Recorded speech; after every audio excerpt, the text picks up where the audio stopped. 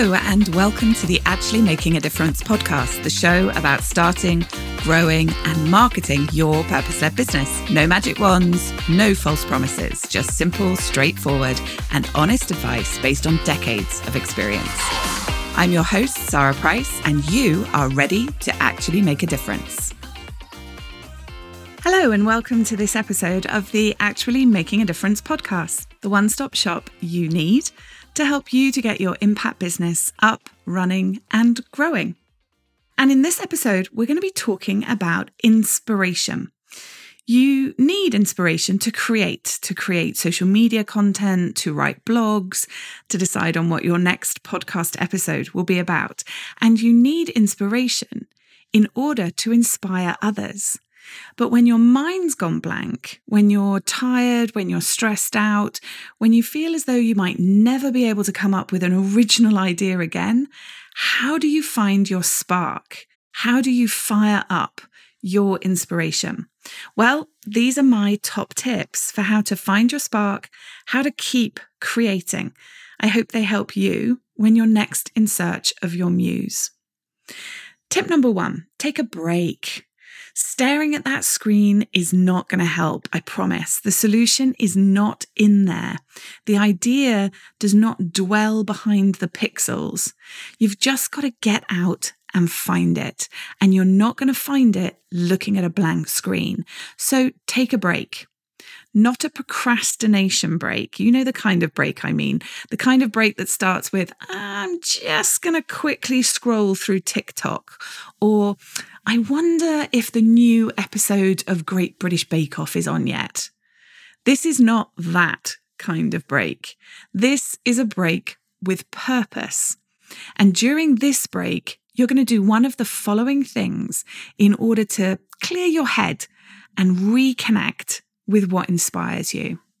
Option number 1, get outdoors and immerse yourself in nature.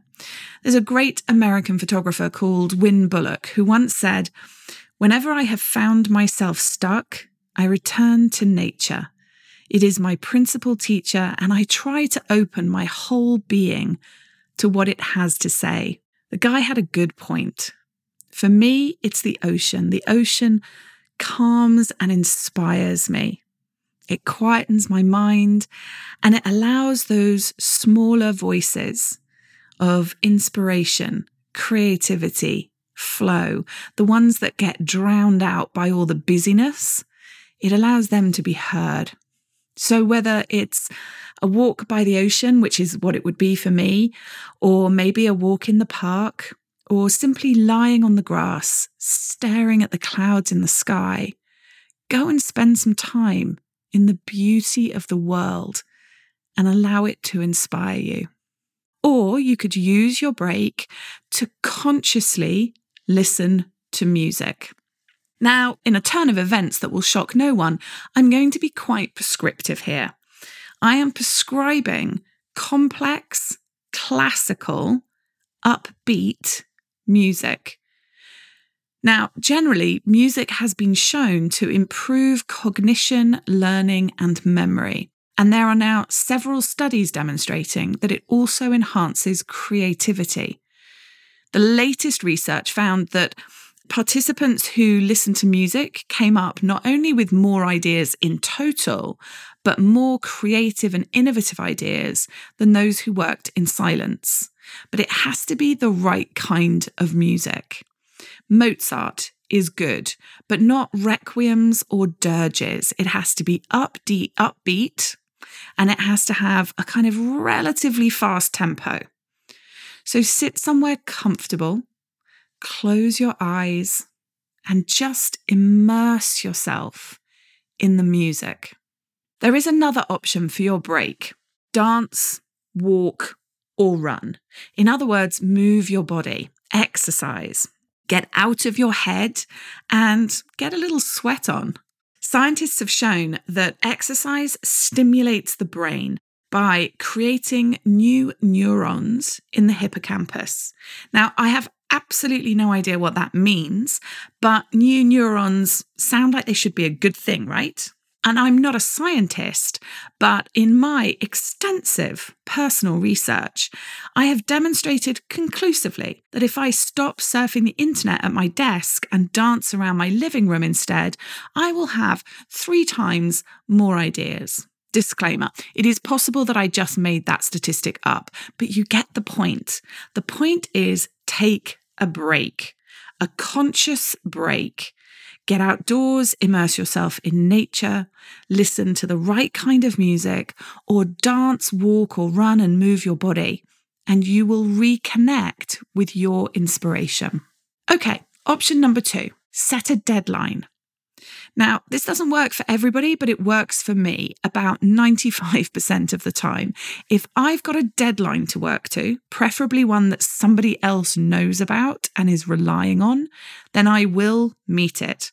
Who knows why or how? It could be that my inner people pleaser simply can't bear the idea of letting somebody down, or it could be the adrenaline surge of an impending deadline creates a simultaneous surge of inspiration. I don't know what the mechanism is, but I do know that if my VA or my assistant is waiting for a blog from me, or the production team are waiting for a new podcast episode, and the clock is ticking down, it will get done. So take a break or set a deadline. Or option number 3, keep a notebook. Now, I have a lot of creator energy. I'm a generator. That's just the way my brain works. It sometimes feels a bit like having an entire flock of butterflies in my head that are constantly flapping their wings, flitting from one idea to the next. But there are days when all the butterflies seem to have just gone to sleep, and nothing I do can wake them up. Not music, not nature, not dancing, not an impending deadline, nothing. For those days, I have my notebook, or more accurately, a notebook, a Trello board, and the Notes app on my iPhone. When I have an idea the rest of the time that I can't immediately use, I make a note of it. Even if it's only the scrap of an idea, it could be an outline, a phrase, a few keywords. It goes in the notebook. I have outlines of blogs, outline ideas for new products and services, inspirational phrases that I hear on a television program and quickly scribble down. I have quotes that I've come up with myself, pictures, ideas for things that I want to talk about in these podcast episodes. Then when my brain goes blank and inspiration has fled, I go back to those notes and I can use something from an earlier time when those butterflies were in full flow. So take a break, set a deadline, keep a notebook. Here's another idea. Solve a different problem. Einstein once said that you can't solve a problem with the same energy that created it. Now, here's how I interpret that in the context of inspiration and creativity. When your mind is caught in a loop over, let's say, a blog, and you're sitting there going, what shall I write? I can't think of anything to write. I don't have anything to say. What am I going to talk about? What do I write about? The chances are you're not going to think of a blog idea.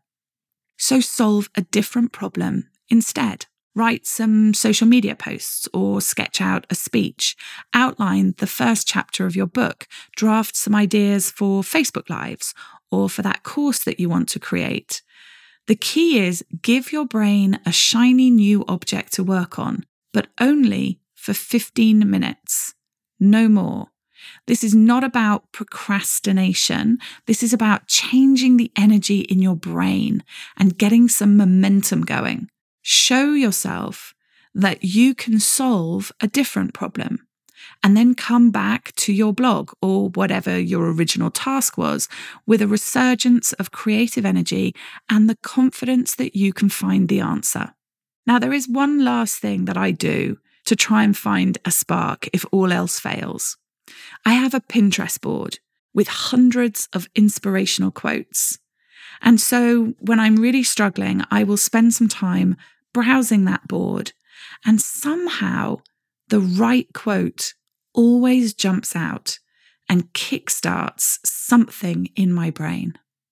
So there you go, my top tips. Take a break and use it to get outdoors and connect with nature, or to consciously listen to music, or to move your body and dance, walk, or run, or set a deadline, or keep a notebook and go back and find ideas from when you were feeling more inspired, or solve a different problem, or find inspiration in the words of others. When your muse next abandons you, when you're staring at a blank screen trying to decide what to write about for your social media content, or what your next newsletter should focus on, or what to record for your podcast episodes, that's a new one for me, but I experience that fairly often, then I hope that these tips will help you so that you can get out there and actually make a difference. Thank you for listening to the Actually Making a Difference podcast with me, Sarah Price. Come and join a community of purpose in our free and friendly Actually Making a Difference Facebook group. Because now that you're part of my world, you need never feel alone on this entrepreneurial journey, and you will always be welcome.